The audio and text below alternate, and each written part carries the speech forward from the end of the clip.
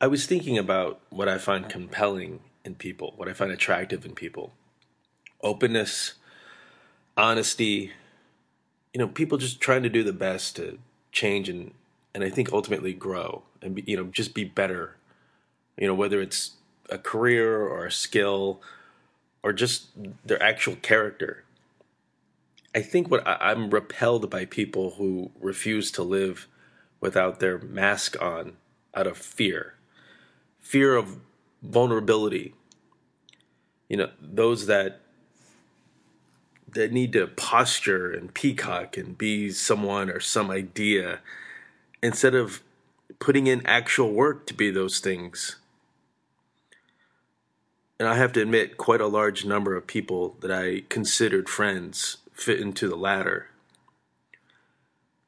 The road splits and we diverge onto our own paths. When I came to New York, I had so much ambition and vigor. And then I moved to LA for a little bit. And then I came back and I thought I was supercharged. It's like, okay, lesson learned. Now I'm really, really focused on my career. And, I'm going to be a filmmaker. I'm going to be a writer. I'm going to be an actor. And I'm going to be really important. And I had focused on those things, but I didn't really think about self-care. And, when you are striving to do something and you're not reaching the goals that you want, there's that inertia of, okay, pick yourself up by your bootstraps and keep going, keep pushing. And sometimes you reach those little pinnacles and they're not what you want them to be. Riddick Bowe, former world heavyweight champion, he said when he became the champion, he didn't know what to do with himself. I never reached those lofty heights, but the accolades that I did get, it was exhausting, and it enabled me to reflect a little bit. And so here I am now, March 2017, and I've come to peace with, some of the dreams that I had. I probably won't achieve them, and that's okay. It's really okay with me. I actually don't want most of those dreams now. I'm not the same person, so why should I have the same dreams? But I'm glad I had them. I'm glad that all the twists and turns and mistakes and U-turns I've taken, and I'm sure I'll make some more mistakes and twists and turns and U-turns. All those things created someone I'm very proud of. I take stock in that. I take stock in the decisions I've made and good friends and family. I'm not really defined by career or achievements as much as I am defined by my output and my character now. The younger version of me never really understood what it meant to love and be loved. And for those that wear the mask, if they ever wanted to remove it and stare in the mirror, if they ever had to do any true self-introspection, maybe they would discover who they really are rather than who they're pretending to be. That takes work. My guest today is Laura Saget. Laura is a visual artist who concentrates on the human body. She's also a yoga teacher. And I think you'll find out from this conversation something that I already knew but really reaffirmed for myself. She is empathic. She is super funny. She's got such an open mind and such an open heart. And for those things, I find her incredibly inspiring and courageous. Well, so anyway, I'm going to shut up for now. Welcome to the Vanotron Curious World podcast, episode 109. The lovely, the amazing Laura Saget. You can find her at laurasaget.com and sit back, relax, adjust your earbuds, or if you're driving around, crank up to volume 10 and on with the show. You want a podcast? Great. We have some audio on your website that nobody goes to. You're listening to Vandaltron's Curious World Podcast. Check it out, baby.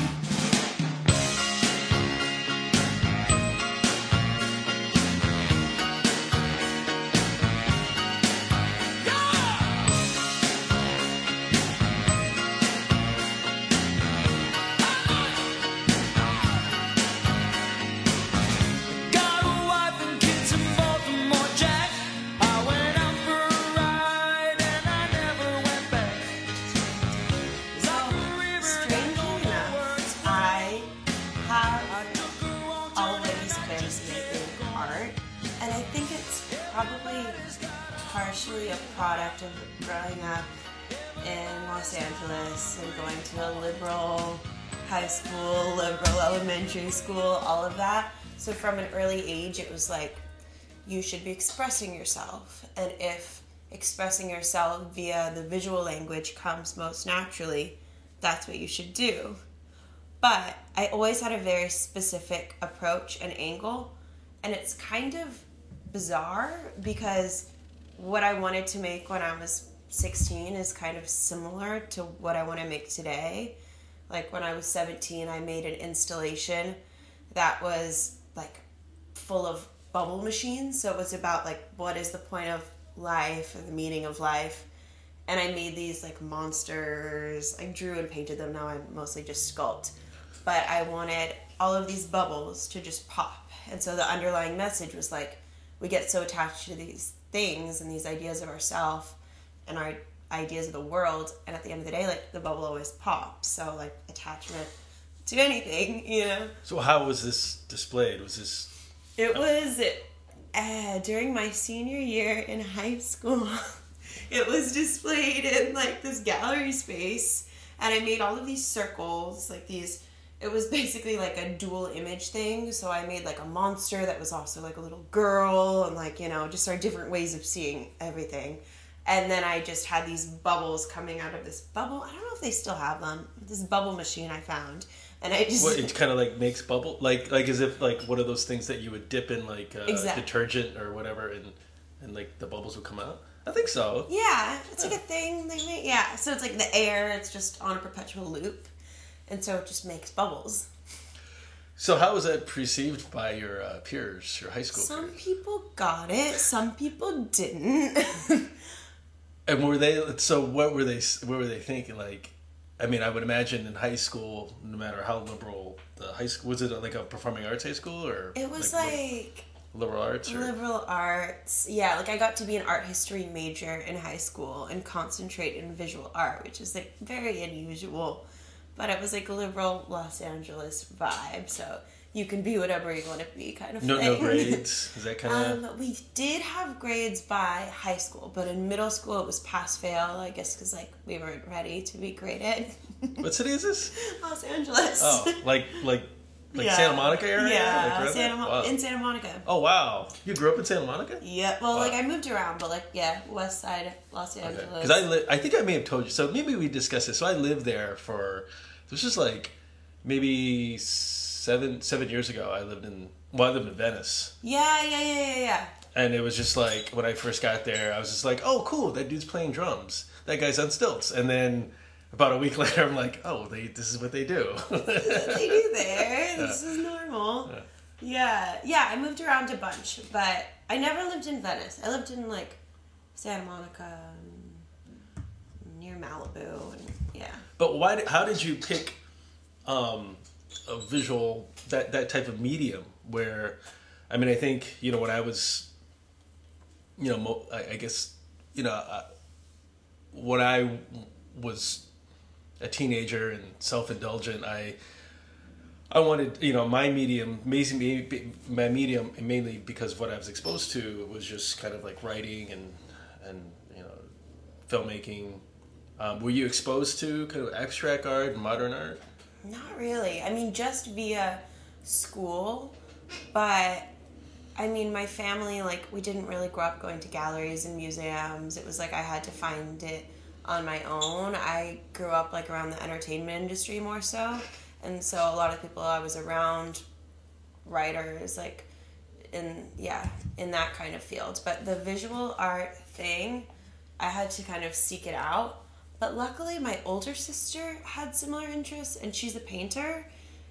You're middle?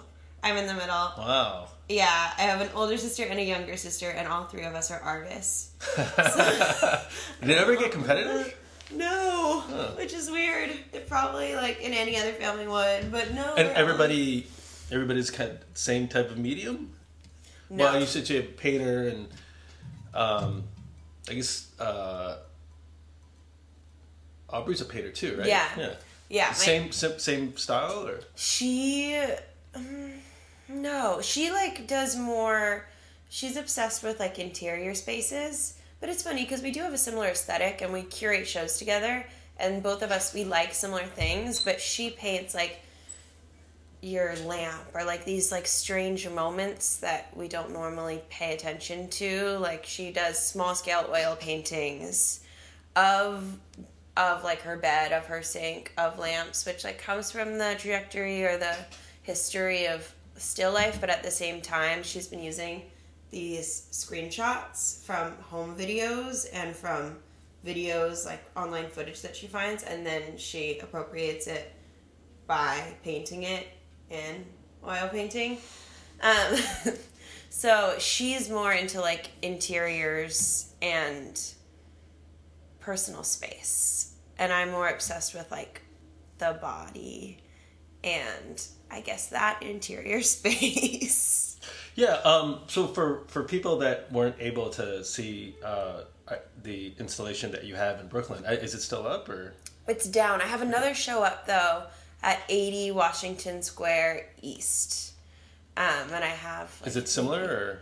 Yeah, it's similar. It's like, I've been making these installations in conversation with the architecture, but again, even, like, that's the same thing I've been obsessed with since I was a kid. These things that you don't expect to happen. So, like, I've been making these, like, weird oozy puddles that are coming out of the floor, out of the walls. So you don't know what the stuff is, and it's kind of gross, but then kind of beautiful.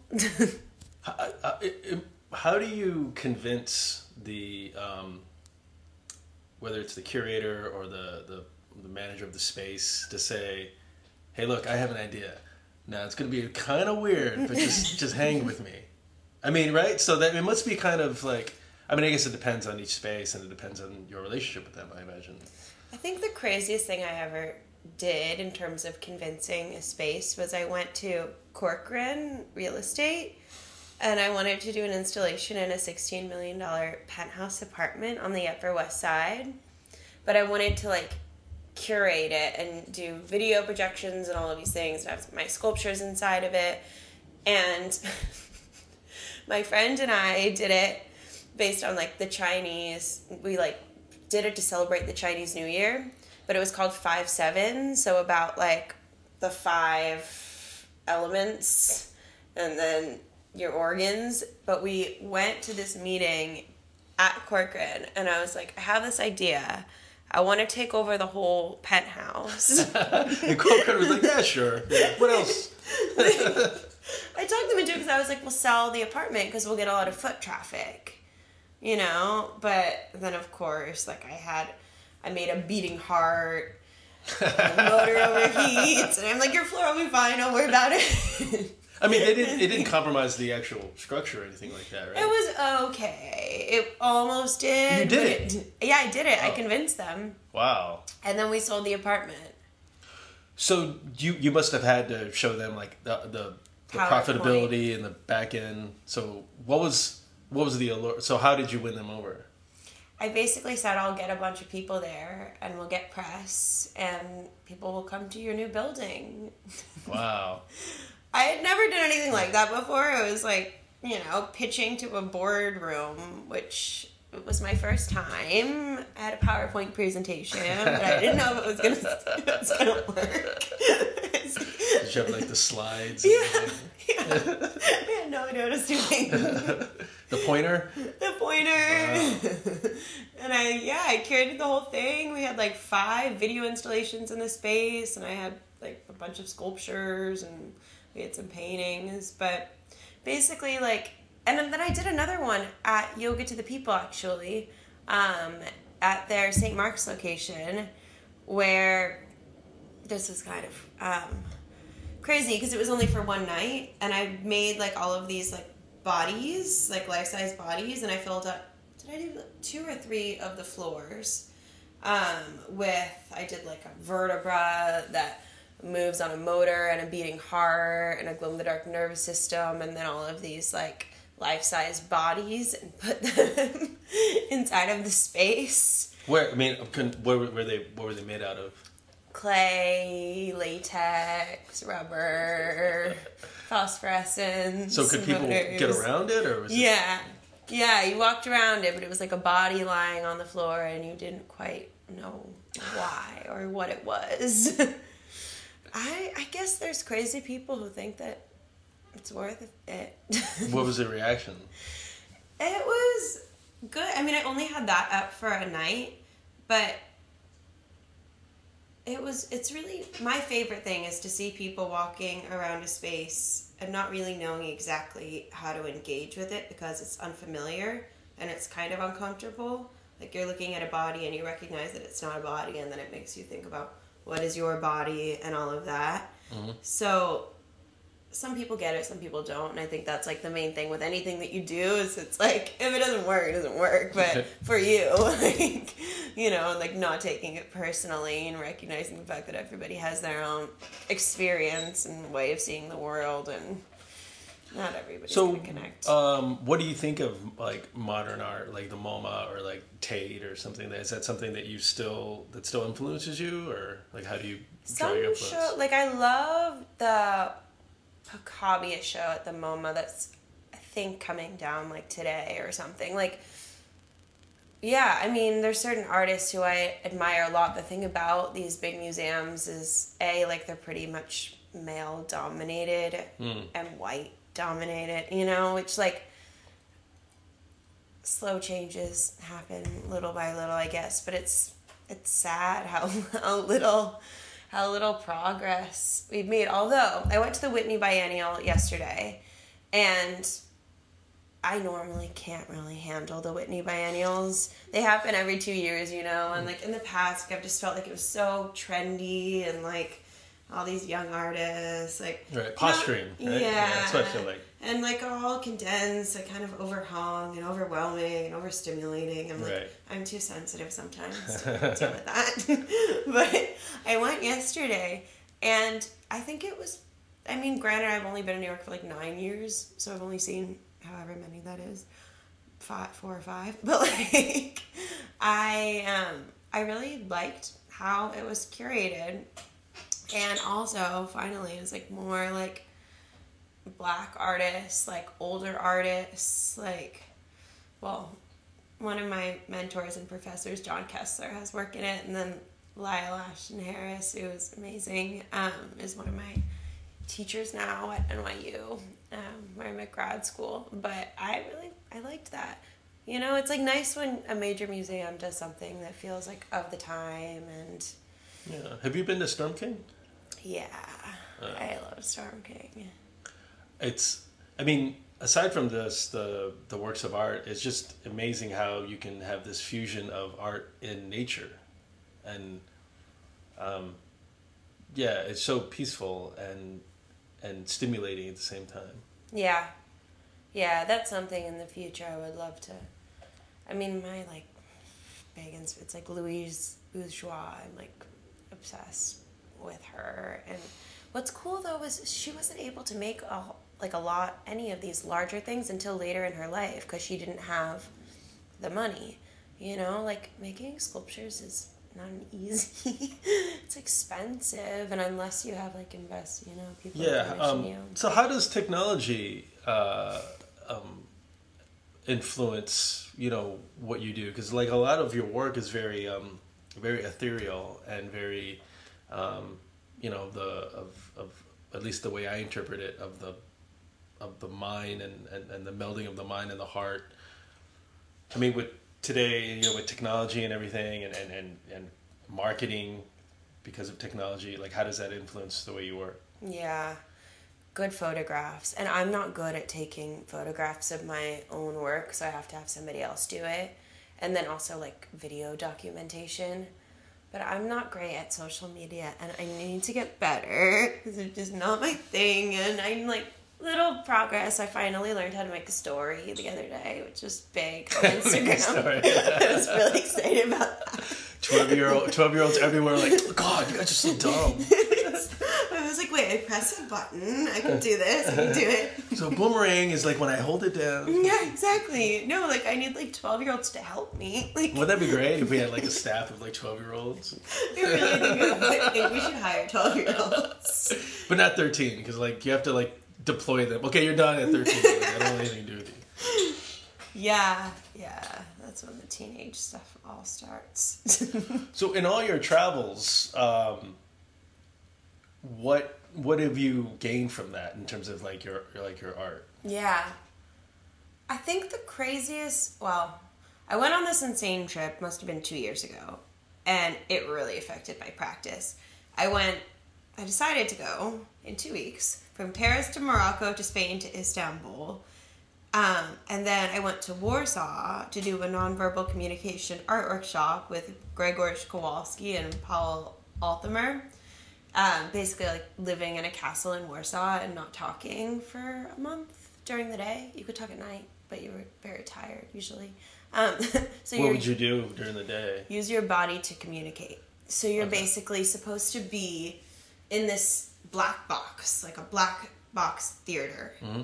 And 3 hours in the morning, you would just use your body. It was like a combo of like yoga, like Tai Chi, like I don't really know what it was. It was like a very different mix of things, but it was basically constant movement for 3 hours. And then after that, we would stage something on the spot. So it was like, you know, like improvised movement without talking. And the program or the workshop, it was a third U.S. students, a third Polish students, and a third international students.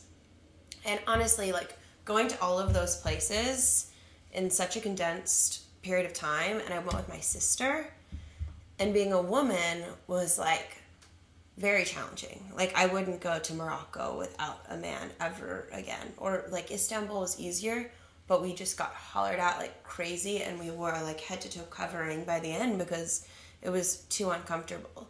Wow. You know? And so I feel like growing up in California, moving to New York, like my version of myself in relationship to everybody around me was like, I mean, and now the whole presidency, it's even crazier, but like going all those places and then doing that workshop, I was like, whoa, being like a woman, being a woman artist, being a woman like in this world, it's an intense thing. And how do you make work that speaks to that but isn't like... So when we did the workshop, it was incredibly sexist. Like they just kind of wanted the women to like take their clothes off and roll around. You know? That sounds awesome. What about the guys? The guys they were just supposed pulled to out be their like phones. Guys. You know? Yeah. So I was like, this is what we're supposed to be doing? No. And also like holding red symbols was like an intense part of it because... So the upper echelons were all men? Yep. Of the people kind of pulling the strings and... Yep. Exactly.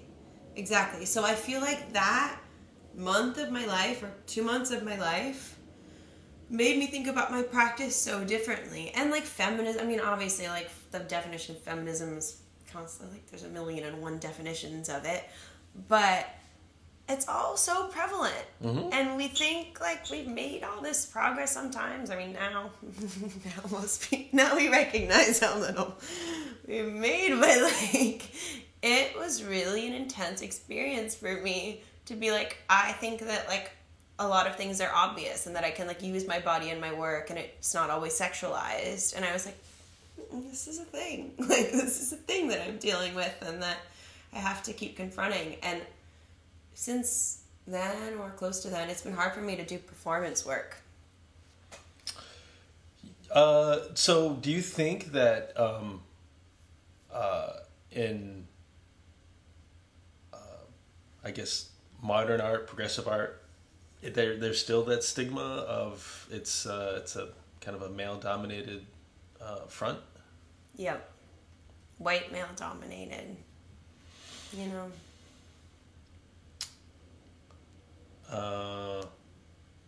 So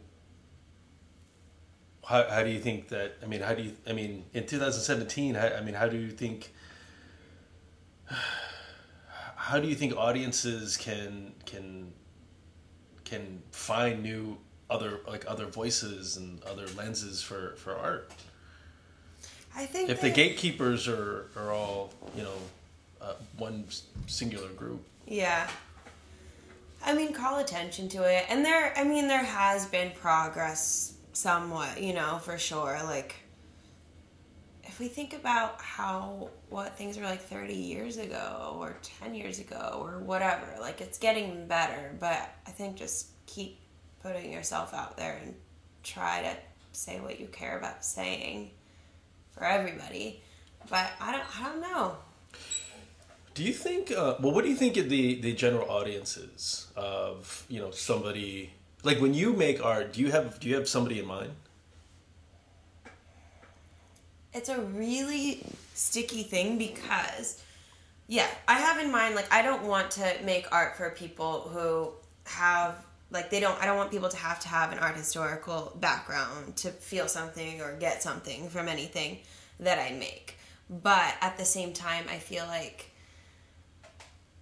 not that many people go see shows, It's like, it is a very specific subsect of the population, and especially like in cosmopolitan cities, whatever. It's like, it's people with like time and like, not always money, but it's like some people are uncomfortable to go see shows and to go, support that. Like, it feels like, I don't know what this is, some hoity-toity intellectual thing, like.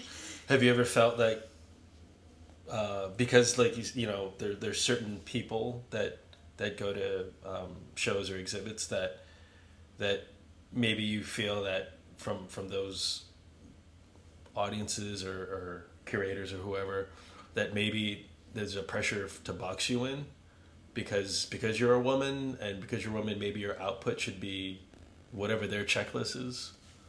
Yeah, for sure. But I think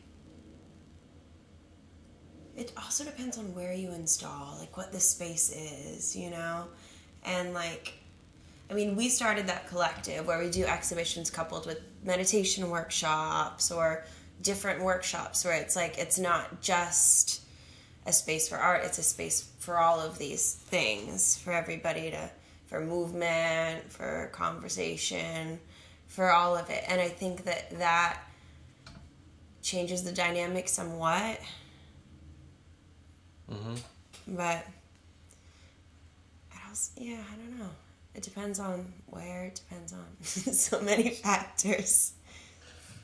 You brought up the significance of being a woman in 2017. Which I'm very happy that you're a woman, by the way. I'm very, very happy, very, very excited. But how, like, when you see other artists that are women, do you find that there's pressure on them to do things a certain way because of this kind of like this stigma, or maybe a lower ceiling because that they're a female artist? I mean, the bottom line is female artists sell for less than male artists. I mean, like, same way women get paid less than men generally. It's like, we literally make less money for something that, like, a man would make more money for. And it's just kind of part of the landscape, which people acknowledge. And I think, obviously, there's room for change, but it's kind of scary.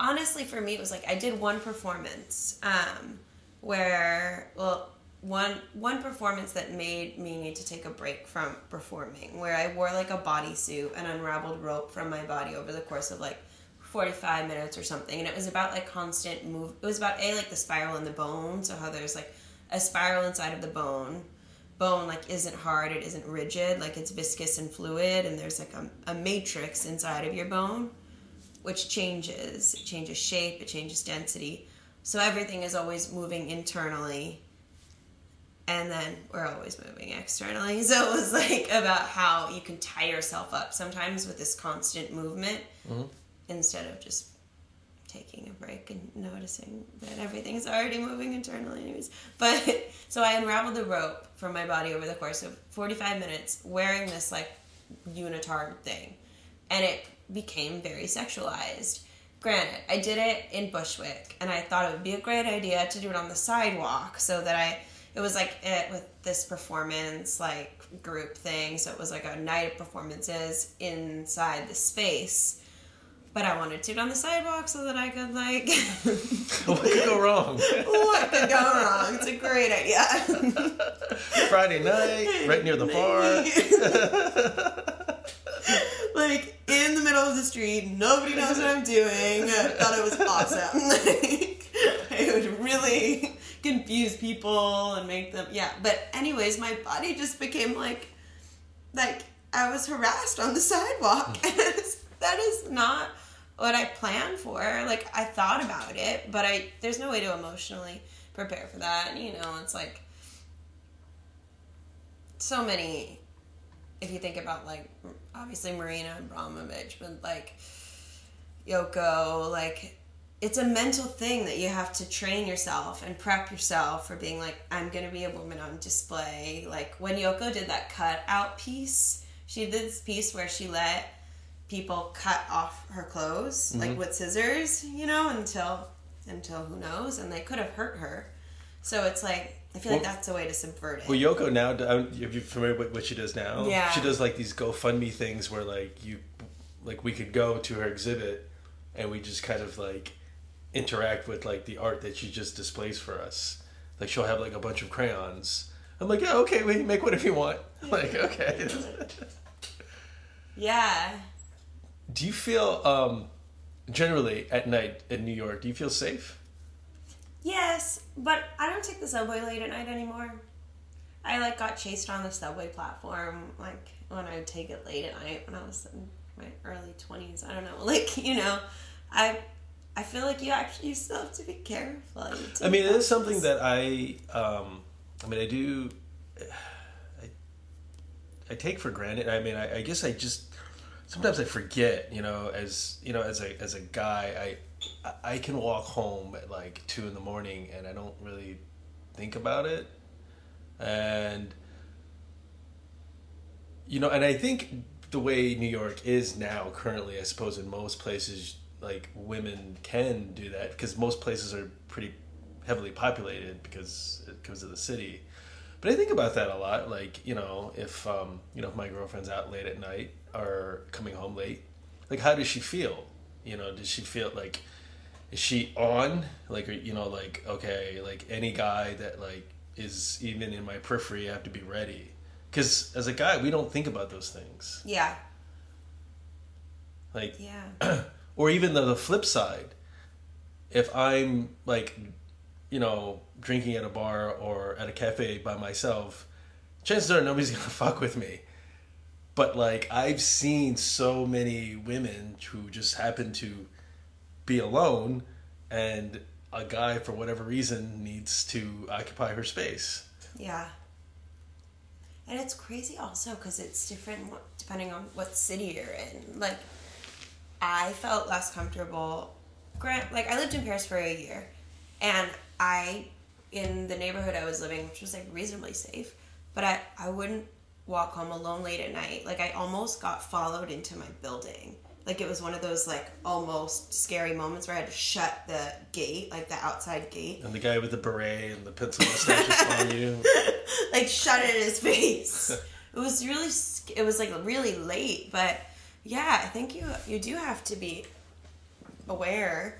Like, how do you think New York is good at look, as we move forward? Because, there's the whole stigma of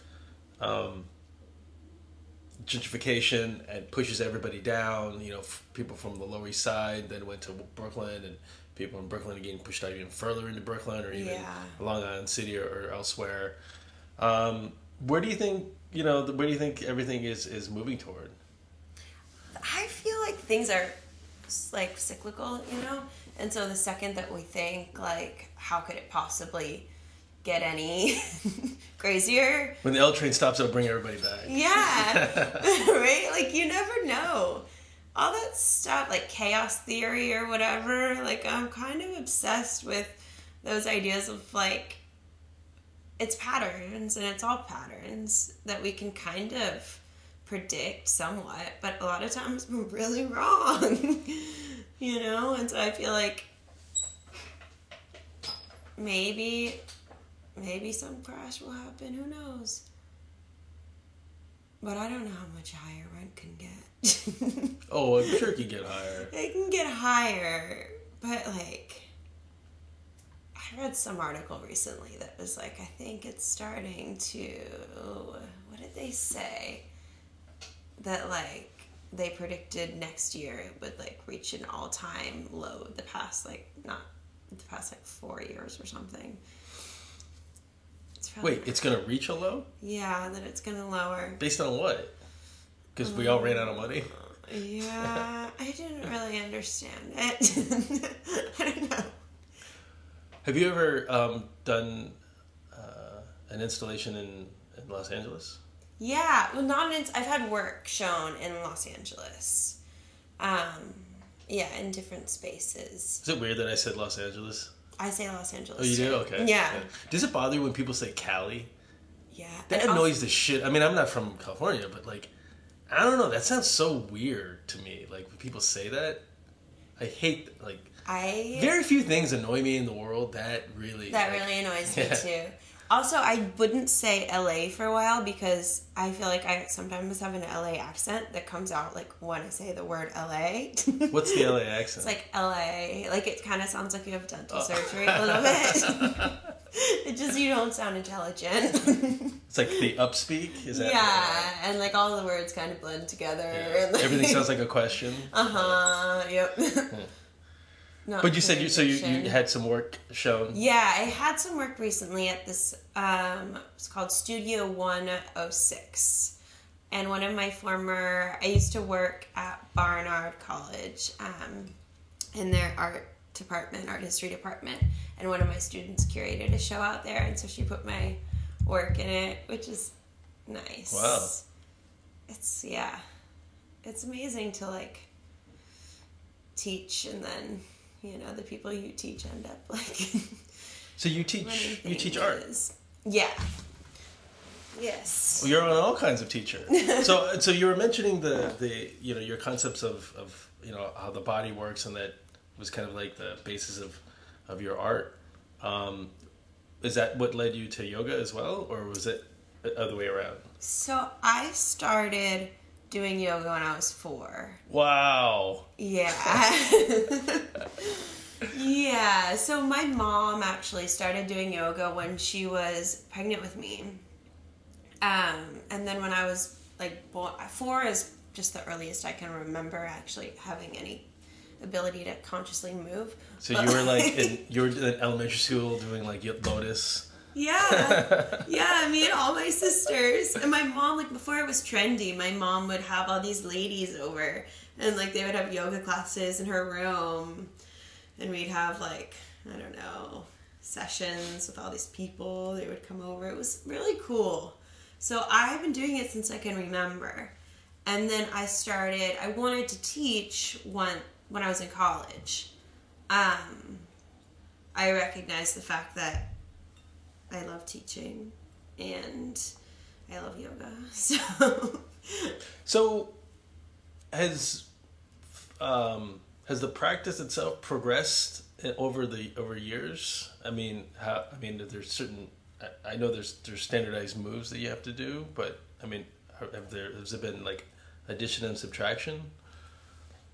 Yeah. So It's funny because I feel like when I was a teenager, I loved like only power yoga and only hot yoga. Like I went through a phase where I did hot yoga like every single day, like 90 minutes for like 2 years in a row. And it was like, this is my practice, you know? But it was very physical and not as like spiritual. I think I learned more than anything working with Amy Matthews over at the Breathing Project. And I've studied with her, I guess, for like 4 years or something. It's amazing. The Breathing Project is on like 26th Street in between like 5th and Broadway or something. And it's just a different approach to understanding the body and to like embodying an anatomy, which is something that, you know, in a lot of yoga classes, it's like, do this with your muscle, do this with, you know, it's very muscle oriented. And I feel like culturally we're very muscle oriented or like doing. You can quantify that, right? Yeah. I lift this. I'm using this muscle. Okay, I get it. I get it. Yeah, exactly. And it's like more superficial understanding, and it's clear and it's to the point. Right. But her teaching style. So we do like a year on the bones, basically like learning about what all of the bones are, just so you can learn about all of your options. And like I was saying before, like bone changes shape depending upon how you distribute your weight. So we really largely... So like osteoporosis, like people are actually shrinking? It's like, it's density, right? So it's like movement patterns like any other pattern. Like your patterns, they build your experience. So like bunions, for example, are just a product of bearing more weight into like a specific part of your foot. I mean, when people complain about like Grandma Sally, oh, she's shrinking, that's actually true, right? Yeah. Yeah, I mean, shrinking, because it's all how we hold ourselves, you know? So if you're always hunched over time, it's going to be harder to be upright. Osteoporosis is like it does happen, but we do have the ability to control, like we can get rid of bunions over time, over just slowly repatterning. I mean, once like you're so old that you don't even know what's what, and you've gotten so rigid or used to your ways, it's a lot harder. That's when you get cocaine. So do you follow a lot of Eastern medicine or Western medicine? Like if you both, I like both. I like Western medicine. I had a staph infection that almost killed me, and Western medicine like saved my life and like all these things. So I appreciate Western medicine. I really do. Fuck these herbs. I actually had to do this thing. My system was really messed up. I had to take, I forget what the antibiotic is called, but it's an antibiotic of last resort, basically. My whole system was depleted. I was very close to dying from something. And then I had to rebuild my immune system because I was chronically tired and didn't know what was wrong with me. And Western mental illness, mental health, that I have problems with.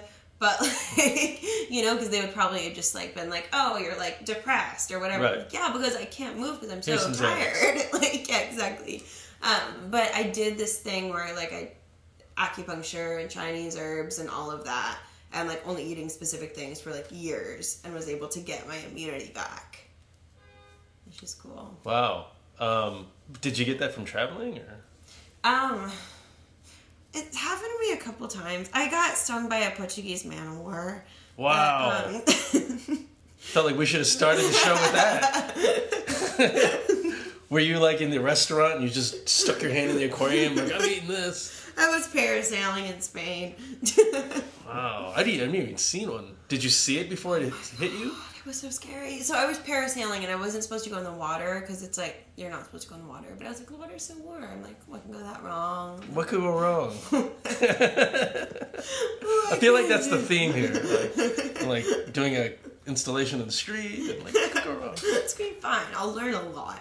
So it's I imagine, how is the sting? Is it wrap around your arm or... They have 20-yard tentacles, and wow. They wrap their 20-yard tentacles around your body. The thing that hurts is the body of the thing, which is a plastic bag, and when that hits you, you feel like you got... I thought I was bit by a shark.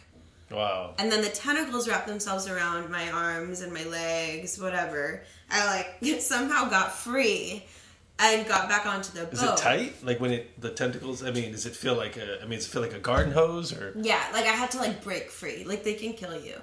Wow. But the tentacles, they leave these marks on your arms and your legs. It only lasts 4 to 6 weeks, but the body of it was what, and you can be fine, like it can go away, but mine got infected, obviously. So like. So is it constantly stinging you while it's like wrapping itself around you? It's like stinging, like, wow.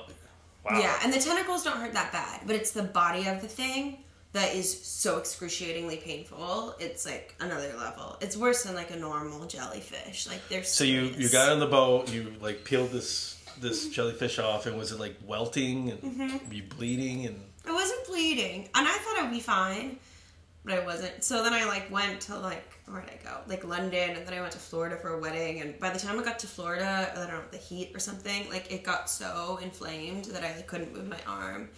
And then I had to go to the ER. Wow. And they were like, this is shut in the dark, but did you have any encounters with a man of war? Wait, no, this is the joke. Oh, so I went from Florida back to New York, which I probably shouldn't have done because you're not supposed to fly when it's that bad. But I get to New York and it's the dead of winter. It's in December. And the guy was like, were you swimming in the Hudson? And then they reported it to the Bureau of Portuguese Man-O-Wars. It was like the 5th reported case all year in December. It clearly doesn't happen that much in the States. Like, Well, why would they call them? I don't know. I think they just thought it was crazy. Oh, yeah. Hey, where do you get a load of this? Like, this girl just showed up. Like, stings. I remember swimming in the beach with me and my brother were really young, and this is on the East Coast, so there was like tons of jellyfish. And I remember I came up from the water, and I felt like, because there was a lot of waves, and I thought that maybe I just like hit it really hard because my whole body was stinging. And then my brother's just like laughing at me, like, "Fuck you, man! What's so funny?" And then I turn around, and this other family's with us, and this little girl says, "You've got a jellyfish on your face." No. And I went, "What?" And I could like, when I must have made like a facial tick or something, and I could feel like my face was getting hot, and then it went like, and it went. It was like right below my eye, and it covered. It was basically, I looked like Phantom of the Opera, but like over, and so then it started moving on top of my eye. I'm like, what am I supposed to do? My brother's just laughing, and he's like, I got a stick. I'm like, you're not going to hit me with a stick. And then he starts chasing me on the beach with a stick, and I've got this jellyfish on my face. No. And then eventually I go in the water, and I like gently like pull it off, but then it swells up, and it looks like I just got punched in the face. And I'm just like, what am I supposed to do? My brother's like, I think I'm supposed to pee in your face, man. Does the pee thing work? I feel like I don't see how. I don't get it. It doesn't work with Portuguese Man-O-Wars. Like that I researched. So Have you been back to Spain in the water? yeah.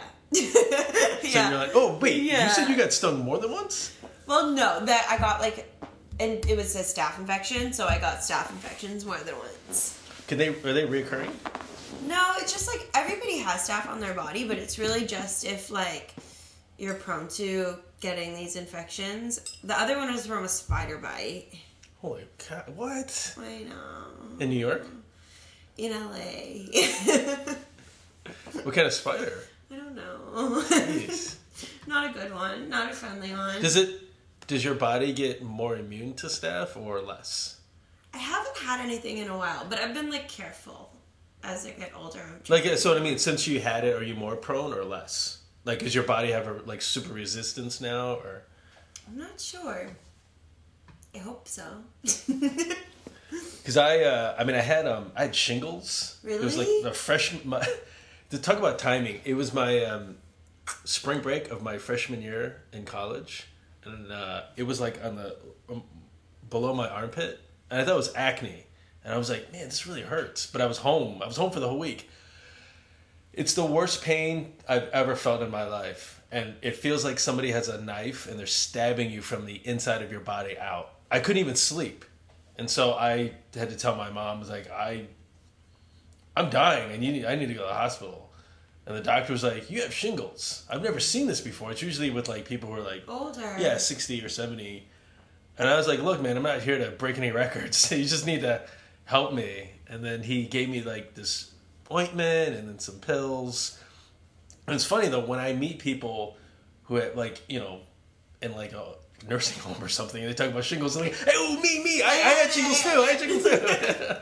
Yeah, but that was rough. So I hear from different, I've heard that I'm more prone to get it, but then I also hear that I'm less prone because my body's experienced before. That's the thing. I don't know if they know for sure. And also, like, there's all the environmental factors. Yeah. We're never really sure. I don't know. Is that, like, were you stressed? Because isn't, like, a stress thing, too, they say? Yeah, they say that, yeah. I mean, I don't know. I don't know. I don't know what caused it, obviously, but anytime I have some sort of, like, rash on my body, I'm like, oh my God, it's coming back. But thankfully, I never had the chicken pox growing up, but I had that, which obviously is a form of chicken pox. Yeah. But yeah, worse pain. Chicken but pox is horrible. Thankfully, I've never had like to pass a kidney stone or anything like that, or I never had wisdom teeth or. You didn't? No, have you? Yeah, I had them all four. Pretty not fun. It was not fun. I remember though, after I got them out, I wanted to get frozen yogurt, as everybody does. Right. Yeah. And my mom took me, but I wanted to get out and taste them because I was still on drugs. And my mom, instead of being like, you should not be out in public with gauze and like blood, I was like, okay, go taste them. So then I go to the yogurt place. They're all looking at me like I'm a crazy person, and I taste like 4 of them with like gauze coming out of my mouth. What was the plan? That you were going to taste it and then your mom was going to buy it and then you would like retreat to like some cave and so you could eat privacy? I think I ended up eating in the car. Well, this is good. Blood coming out of it. Yeah, I'm thankful I dodged that bullet. That's lucky. So wait a minute. So how did your mom discover yoga? My mom had a friend, Kat, who was her teacher. She like met her, and then I think that she started, like, people were doing it in Los Angeles, but not that many. And she had like a few friends who were doing it, and she loved it. She still practices every day, and she meditates every day. That's right. You were saying somebody does meditates for like 3 hours in the morning. My mom's boyfriend, Jeff. He meditates 3 hours a day. I think my brain would wander, right? I don't think I Have you think about like my grocery lists or quasars or something? Quasars? No, but I love like the 20 minutes. 20 minutes for me is like doable, and I can do that daily and feel good. Like, much longer, it's hard to carve out that much time in your day. So remember the exercise that we did when we had to look at each other. So I actually I tried to do that with a group of people. You and did? I said I know this is going to be really funky, but you have to trust me and you have to commit. So I paired everybody up, and I said, look into each other's face and try to I'm asking you to project something positive. And think of the words love and kindness and empathy and whatever that means to you, because you're sharing that with the person in front of you. And then I said, I'm going to make it easier for you and look at the left eye, because that's what said. And so I said, I'll time it so you won't have to do it forever. And so these are my friends, and they're like, "Go fuck yourself! What are we doing?" I said, so then it wasn't very long. I did it for like maybe 5 minutes. I said, and then there were some giggles, but overall, some people were really into it. And then, a girl was like, "Oh man, that was just like the hardest thing I ever did in my life." I think, probably because you just made it hard. It's not hard. You're just sitting and you're looking, right? So it's something that we do all the time. Yeah. And whatever weight that you put on it, that's you. I said, yeah, I couldn't help but like laugh. I said, I know, it's easy. It's easy to laugh. It's easy because you're not committing. I said, I'm not judging you, but you didn't commit to it, so you didn't do it, so you failed. But it is a hard thing. But but to do it is such a reward. It's such a cool exercise. I felt like when we did it that time, like I got like the, like view from above, or I was looking down at myself, was looking down at us. It was really something else. Do you think that, because after I did my little social experiment, do you think you need to do everything else before that rather than kind of slip into it? So I went to another one of Biet's. It wasn't like a workshop. It was at what's it called? Club Soda, and they do them once a year or something. And so she did like some guided meditation, and then she did that, but it was shorter. It was like a shorter guided meditation as an entry point into the looking, but it was different because it was like, I don't know, like more social in a way. It was like a lot of people who wanted to chat, and I felt like that changed the dynamic a bit because you had to be like, this is what we're doing, What do you mean? So like, unlike what we did, people were like talking to each other? And then she blew a whistle, and then you're like, okay. She was so funny. Because it was like kind of about like drinking and sobriety and whatever. But then, and like not everybody in there was sober, of course, but like, not everybody was sober, but she goes, when you talk after that, it's just like having like a drink. It's like, she was trying to get everybody to be quiet as they started talking. But I love her meditation as an entry point to get into it, or meditation as an entry point to get into it. I think that it's really hard just to sit there and like be grounded. Even I started doing this I am starting to do this therapy thing I think it's called EMDR. I keep getting the acronym wrong, but it's like light therapy. Sure, it's not DMT. Yeah. It's great therapy. Like I go, it's so relaxing. It's really soothing. It's LSD. No, but it's like light therapy. And even like before entering it, it's like you want to make sure that you're grounded. Like I showed up late and it was all like my energy was frenetic, and it was like, okay, let's get you grounded first. I feel like grounding before anything is like helpful because it's just hard to settle in, especially if it's Oh yeah, I was thinking about this a lot, how like in our lives we just kind of like throw ourselves into things, right? So the train's coming, we just throw ourselves in. So people who have to go to their desk for work, they just like run in, right? And they have their Starbucks or whatever, they just plop down and they just get into this mode of whatever pathology that their body knows, right? Yeah. So they scrunch up or whatever. So it's like if somebody hangs up on you, that's kind of jarring, right? Yeah. So your body recoils. Like, what the fuck just happened?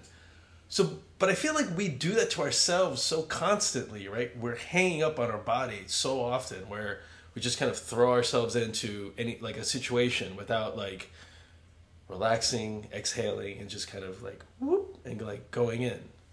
Completely. I think maybe because we're so focused on the outcomes, right?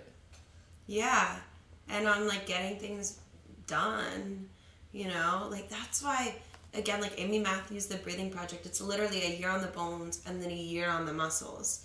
And it's like we tend to just look at the thing that we can see or that we want results from, like abs or like whatever, I want to look like The Rock, bro. And the funniest part about abs is they're so not functional. Like, yeah, it's good to have like a strong core, but like your ab things are like real superficial muscles. Like, it doesn't like too much. I remember, but like back in like if you look at like old art and paintings, everybody has like a round belly. That was like a sign of wealth. Yeah. And if you were like, had certain kind of muscles, you were considered like a peasant. Yeah, a peasant or a pauper or like a worker or something. Yeah, completely. Or like wrinkles too are funny, and like especially like Hellenistic sculpture. I have no idea why. I'm obsessed with Hellenistic sculpture. Because like, that thing of like these idealized I mean, there's like the Greek sculptures and the Roman sculptures, which are the copies of the Greek sculptures a lot of the time. But it's like, in the Hellenistic times, they were doing a lot of imagery of like these peasants and paupers and like drunks and like... Right. It's the best. Like, why? We don't really know. So what do you think about when you're, before you teach? Do you go to a certain place, or do you have a certain agenda, or you just kind of... like, all right, let's, I'm tired, I'm going to be tired. That's a good question. I think when I first started teaching... Okay, so I'll qualify this. So sometimes I feel like certain teachers have to put on like a teacher coat, which is fine. That's, whatever you want to do to function, whatever it is you do. And then they remove that coat and they kind of exhale and then they kind of be who they are. And I can admit, I feel like for you, it's just like when the classes I've taken with you, you're maybe like a souped up version of maybe how you are in like day-to-day life, like a better, like not a better, but like a bigger version. Yeah. Well, I think like when I teach, I just focus, like really focus and watch everything and try to pay attention as much as I can. And that's like all I feel like I go in, like doing. I'm like, this is like an hour, like. No, what about like in your art students as well? Same. I'm probably more enthusiastic when I teach than I am in normal life. Or like I try to channel some like energy. What I'm like in general is I try to balance out energy. Just like, I don't know if it's like a Libra thing or like what.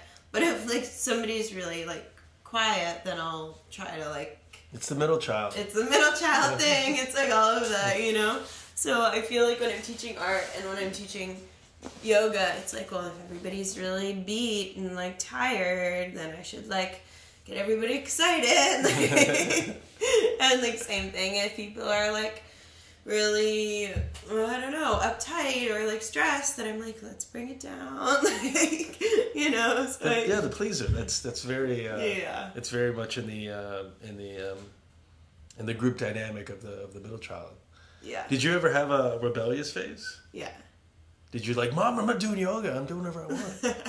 No, my parents didn't know about my rebellious phase. I was very, like, I don't know, good at doing a bunch of things that they couldn't tell. I got really rebellious when I was, like, 15, 16, 17. Then I got it out of my system for the most part by the time I was 17. And we're just going to leave it at that. Yeah, I took these man of wars and just put them on my body. I mean, it's tricky to grow up. I think it's harder now. Like, so many messages. And kids are confused. Confused, and I imagine that they have such a sensory overload of so many things, Yeah. And what I've noticed is people, like children, just their attention span is so small. Yeah. They just want to move on, but they're consuming so much information, like my nieces will beg to watch a show and they're watching it, and then they'll be on a tablet, like looking up the show on the internet. So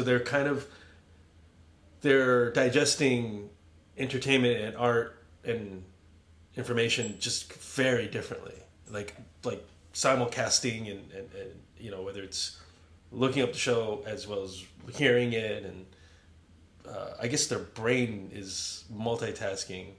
But I question, and maybe this is just like the old fogey in me, like how much of that is like, because the whole point for me of like what the things that I learned to love was that it kept my brain quiet, whether it was a painting or a song or anything, a photograph. It allowed the silence.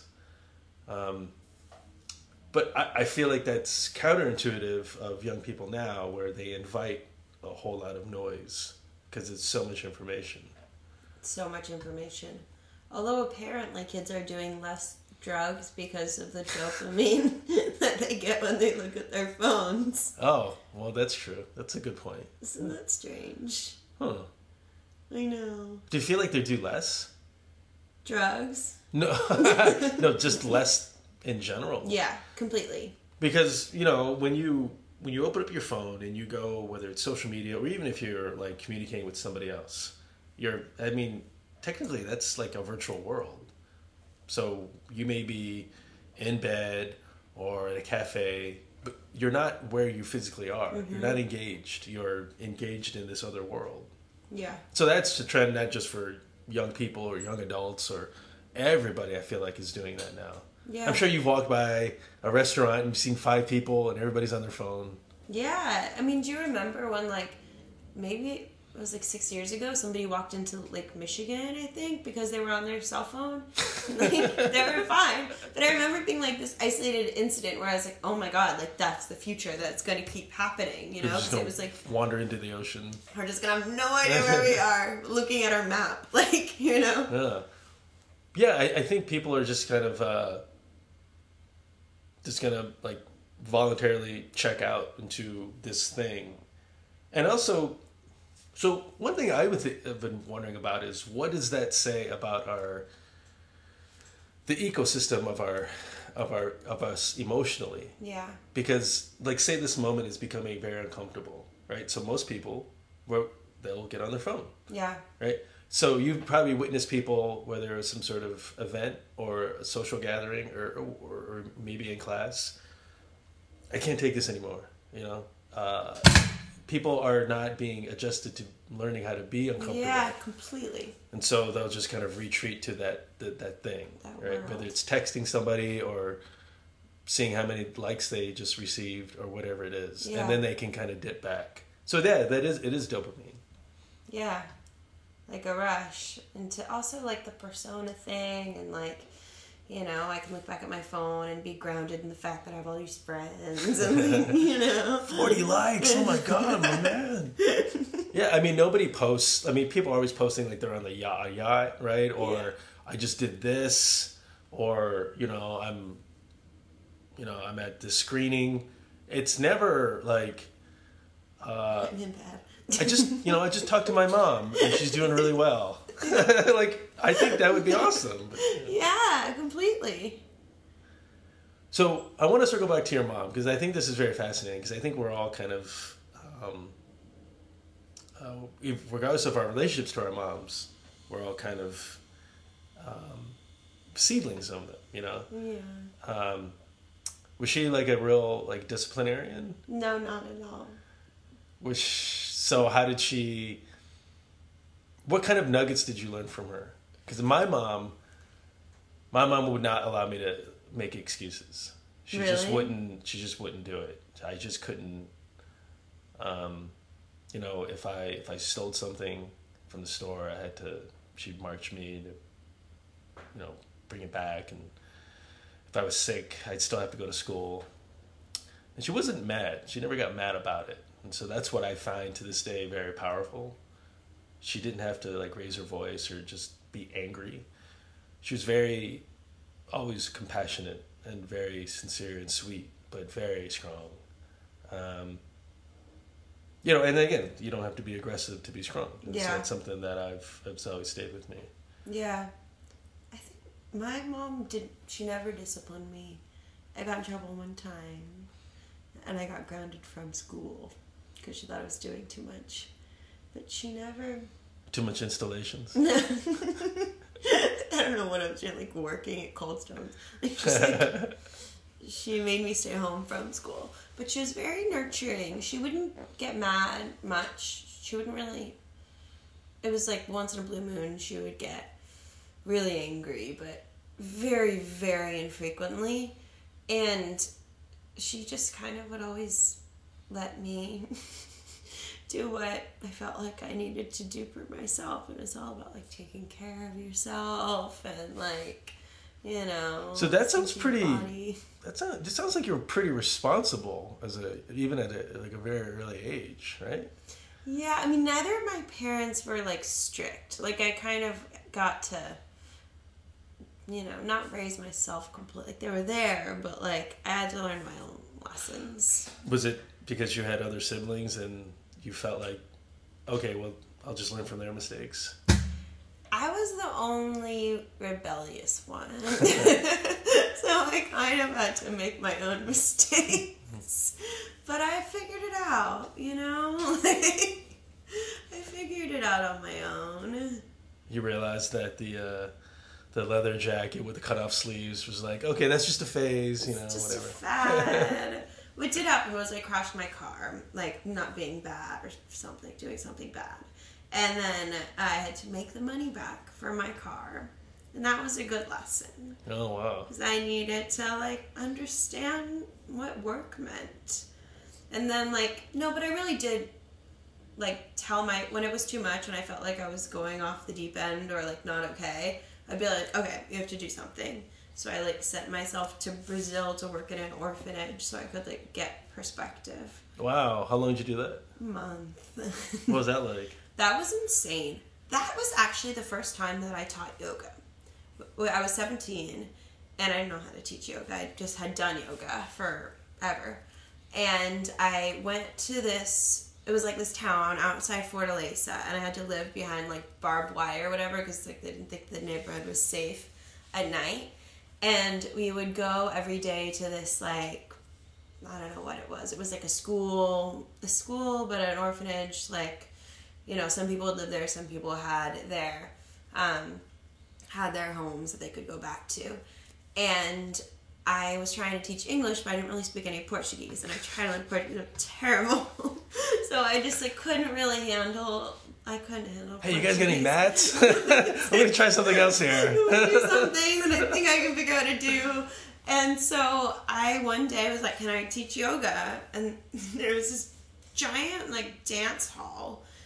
It was probably, I think there were like 60 people in there. And nobody spoke English except, like, the 3 people I went there with. And they just started copying my movements. And I was like, there's something very universal about this. And this is really cool. Was it the kids of the orphanage or, like, everybody? It was like, ages 7 to 17? Yeah, it was all the kids in the orphanage and then, like, the 3 people from the States who I did the program with. But it was, like, a very intense experience, and I don't think I'll ever forget, because there are a few things that you can do. I mean, you can do dance or whatever, but for everybody to be, like, breathing together and moving together, and I have no idea what anybody's saying, like... That's amazing. Yeah. So has your teaching style changed from then to now? Yeah. I think my teaching style is always changing. Because, like, you figure out what works and what doesn't, especially when it comes to the heat. Like, I'll go through phases where, like, I want to make the room really hot, and then I'm like, maybe this isn't work, like, you have to be sensitive to everything, like the time of day, you can't be for your ego, right? Nothing. Yeah. And that is, like, always evolving, because, like, we're humans, What? What is this? But it's, like, a constant negotiation of, like, even walking around the room has an effect. Like, you have to kind of be sensitive to all of these factors. Teaching is, like, it's a very specific thing to do. Like, to teach is literally, like, I think just to help somebody get in touch with their own stuff. And so you have to get your stuff as out of the way as possible. Right. And I imagine you probably learn a lot while you teach. A lot. And even, like, working with college kids and stuff, like, I love that too, because it's such a sensitive time. It's like a time when you're, like, figuring out who you are. Right, I'm sure. And so I work with young adults, and I see a reflection of myself, and what I see from them is just, like, ambition of, like, I talk to, like, certain so the age groups that I work with are 18 to 25, and they're all about, I need to make something of myself. I'm getting older. That's awesome. I'm like, what? No, you're like, it's fine. It's natural you feel this way, that you feel like, that you're, air quotes, getting old, but like, it's fine. Like, I'm challenging you to say, relax, exhale. Like, yeah, maybe, like, you can feel that, but maybe you feel something else. Like, maybe, like, okay, so let's say you typically study or you think about, like, the things you want to invest in or whatever it may be. Okay, so maybe you do something that you've never done before. Yeah. Like, maybe, have you been to the cloisters? Maybe you do that. So, and you can open your eyes to something. I know when I was your age, I've never said this phrase though. When I was your age, I was so singular of like, well, why would I do that? It has nothing to do with what I'm working on. Fuck that, it's a waste of time. It'll only be a waste of time if you allow it to be a waste of time. Maybe you can find something. That's the whole point of what I learned, and I had to learn the hard way, was the whole point of life is to be surprised. Yeah. And when you remove that, that's when you've got like the arched back and like the guy at the end of that bar. I'm like, oh, I woulda, shoulda, coulda. Because there's no surprise with him anymore. And that's the difference. Like, it's the difference that I see when the people that I meet, the people that I'm attracted to, who are full of surprises and who can surprise me. And that is the key. And that's like an endless reservoir that you can always tap into. And to refill that, do something different. Yeah, completely. I think one of the most curious people I've ever met, her name was Madeline Gins, and I used to teach her yoga. I don't know why, when you were talking, I just started thinking about her. Do you know the artist Arakawa? No. Wait. No. He was like a Japanese artist. He passed some years ago, but they invented this idea called reversible destiny, which is basically like the belief that you can reverse your destiny. And he wanted to use architectural means to do so. So they would create these like fun houses where your idea of your scale in space was like turned on its head. And so you were always kind of guessing and like your sensory experience was so confused that you had to be on your toes or awake or aware. And it's amazing. I mean, she actually believed that she wouldn't die. And when I was teaching her, she didn't tell me that she had cancer, and so she passed away, I guess, a few years back. But until the end, like, she fully believed that you just have no idea. Like, wow. It's an extreme version, but it's kind of amazing. What's your concept of death? I guess... So I've had like near-death weird situations, like the mail war. Yeah. We got in a hot air balloon accident when I was a kid too, and my whole family almost died in a hot air balloon accident. Jeez. That was very extreme. It sounds like it's made up. It was so crazy. Your life is like the first season of Chips. Like, all these crazy things are happening. But my mom actually had a near-death experience where when she was having my older sister, they put like the anesthesia in the wrong place or too much anesthesia or something, and she stopped breathing for X amount of time. And they said it was 4 or 5 minutes, but I don't know if it could have been that long.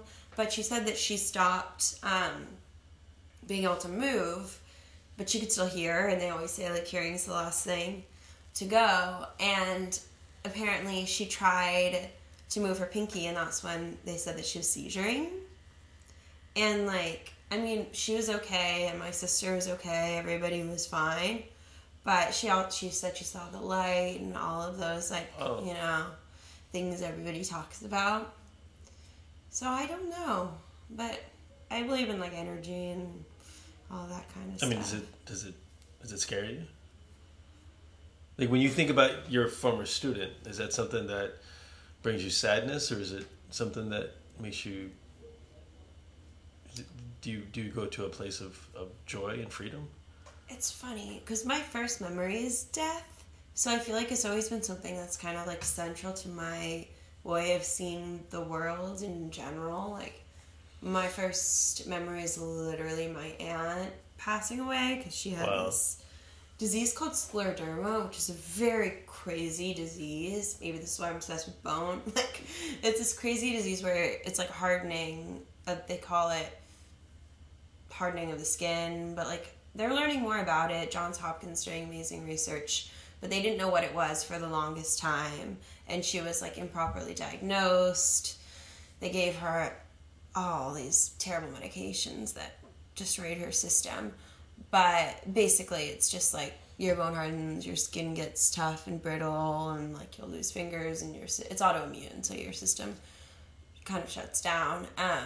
But I had a friend who had it for like 15 years or something like that, 10 or 15 years. But that's my first memory is watching Your aunt her. had that. Yeah, my aunt had it. So my first memory is watching her deform. Yeah. So I don't know. Like, I feel like it can be a beautiful thing. Like, my grandmother, who I look exactly like it's kind of eerie, she lost everybody. Like, she lost 4 kids. Her husband lost 4 siblings. I think. Yeah. So she was always like, death was a part of her life. And by the end, she lived till she was 89. And she just goes like, she had cancer, but she was like, I'm ready to go. She could have, like done chemo and all of that, but she was like, I've done this long enough. Like, it's time. And so she just like didn't eat for 3 weeks. Jeez. Except like ice chips. She loved ice chips. I mean, she couldn't drink water either. But she, like, I watched her pass away in the most beautiful way I've ever seen anybody pass away. And that, like, that made me feel differently about death, too. Like, I struggle with it when it's, like, younger people and it's sudden and all of that. But a death like that, like, it was kind of magical. Yeah, I mean, I think if, in concept, I think it is a beautiful thing. I think just emotionally, the way humans are wired, I think it's just something that's incredibly sad for a lot of people, unless you can make that connection, like to that example that, it's just the end of a chapter. Whatever your belief is, right? Yeah. Whatever you believe that the happens after death, it's that living in this meat facility is just one chapter. Yeah. And then we go on to something else. But I think that's great in theory. It's very difficult because we're not organized, at least in the Western culture, we're not organized that way. It's, we see all these ads about like all these pharmaceutical medications of like make yourself look younger. You can start, I saw this one recently about like you could clear up your acne, but you could have a heart attack. Oh, that's okay. That's fair enough. That's fair enough for me. But honestly, even how cemeteries used to be in the center of cities, and then like over time, like, I mean, also because of disease and sickness, but we've like literally marginalized cemeteries. It's like we put death on the outside of our community. Like, right. It's really interesting. Yeah, I mean, I think it's almost impossible for anybody to totally wrap their brain around. But I've never felt that well, also she was saying, like, this is my time. This is what I want. I don't want you to, and I think that's a very different thing than, like, I mean, obviously it's hard. It's all going to be hard, but... As opposed to, I got the winning lottery ticket. Come on, I gotta live. Yeah. Whatever. Yeah, that's so painful to watch. Or, like, people, like, kids, like... So I ask 2 questions of everybody that comes on the show. Mm-hmm. So the first one is, okay, so if you had a time machine and you can go back to yourself, the 20-year-old version of yourself, what would you tell Laura? By the way, isn't it kind of weird? Do most people mispronounce your name? Yes. Okay. It's a hard one. It's my parents named me after, like, Dr. Zhivago. So they just decided not to put the U. Yeah, they didn't. Well, my mom grew up in Philly, and she wanted to spell it Laura and then pronounce it Laura, that would have been like a nightmare. But living in LA at the time. She was like, her friends all said, you can't have the U, otherwise everybody will be confused. Because Laura is Laura on the West Coast. Oh, okay. You know? But the way yours looks, looks like Lara. Right? I know that on the East Coast. Oh, it's like really Houston and Houston. Yeah, exactly. Okay. Exactly. Right. I had somebody on the show with your first name, and she was very specific. Like, my name is Lara. I'm like, got it. No, it's so confusing. Anyway, I interrupted myself. So I would tell myself probably just that you don't have to run so fast and you're not really going anywhere. Because when I was like early 20s, or like I was on a treadmill going nowhere fast, like non-stop movement, and I feel like... What do you think was driving you? Anxiety, probably. Or just feeling like I needed to get more done and like win some game. I don't know what game. Just after the hot air balloon incident? Yep. Okay. Maybe that was it. Maybe that. Just running away from Man-O-Wars.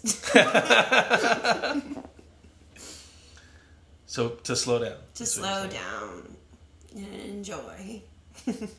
I think that's universal advice. Yeah. What is happiness to you right now?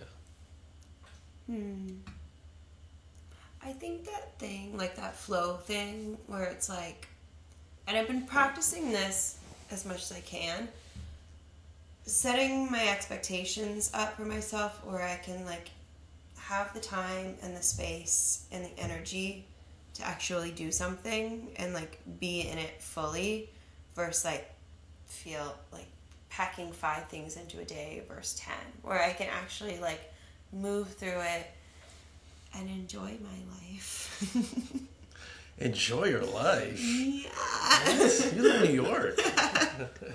You know, and I feel like it's like even cutting out like a few things that I can do later. Like just setting more reasonable expectations makes me happy. Self-care. Self-care is big. And sleep. I love sleep. I've been having this issue lately. Maybe I can't stay awake. I can go to bed, no problem, but I wake up really... It's like my body's like, it's time to go. I'm like, I'd like to not go. I don't know what to do. Like, I've been trying to drink tea, and going to bed is not an issue. I just want to stay asleep, yeah. Do you meditate? Not before I go to bed. I do it when I wake up. Maybe if we tried that in the middle of the night. Is it like early when you wake up or in the middle? It's no. Like I've been like today I got up at like 6:30.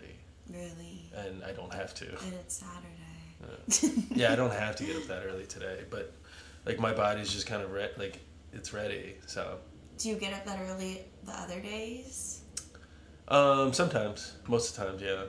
Because my thing is like the rhythm, and like if I'm used to getting up at a certain time, then my body will get up at that time. Right.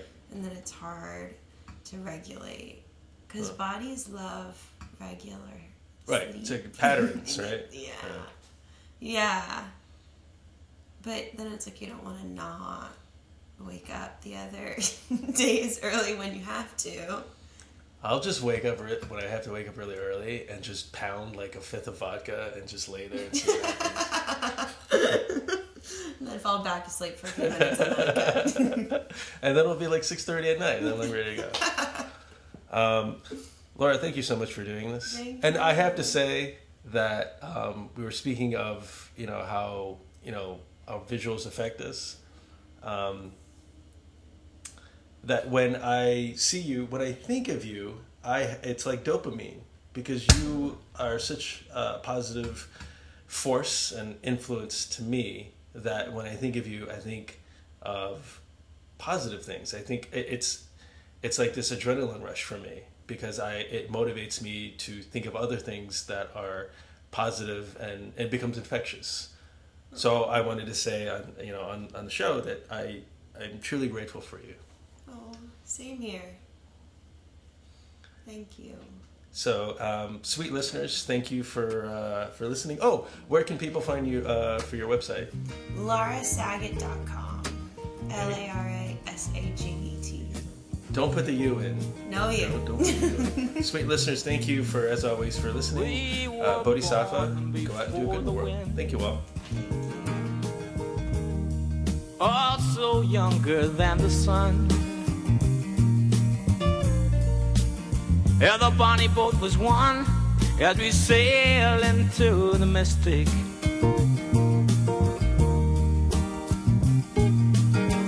Oh, I can now hear the sailors cry, smell the sea and feel the sky. Let your soul and spirit fly into the mystic.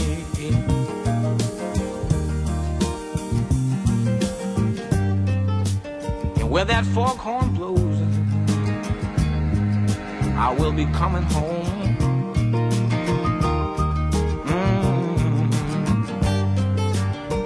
Yeah, when the foghorn blows, I wanna hear it.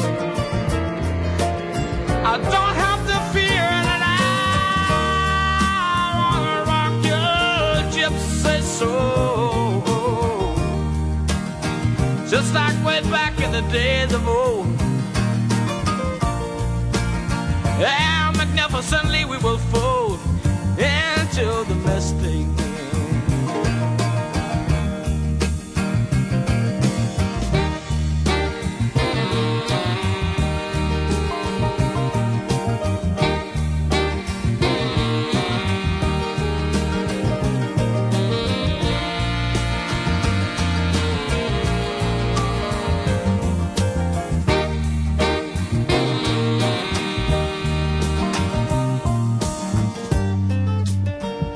When that foghorn blows, you know I will be coming home. And when that foghorn whistle blows, I gotta hear it. I don't have to fear it, and I wanna rock your gypsy soul, just like way back in the days of old. Together we will fold into the mystic.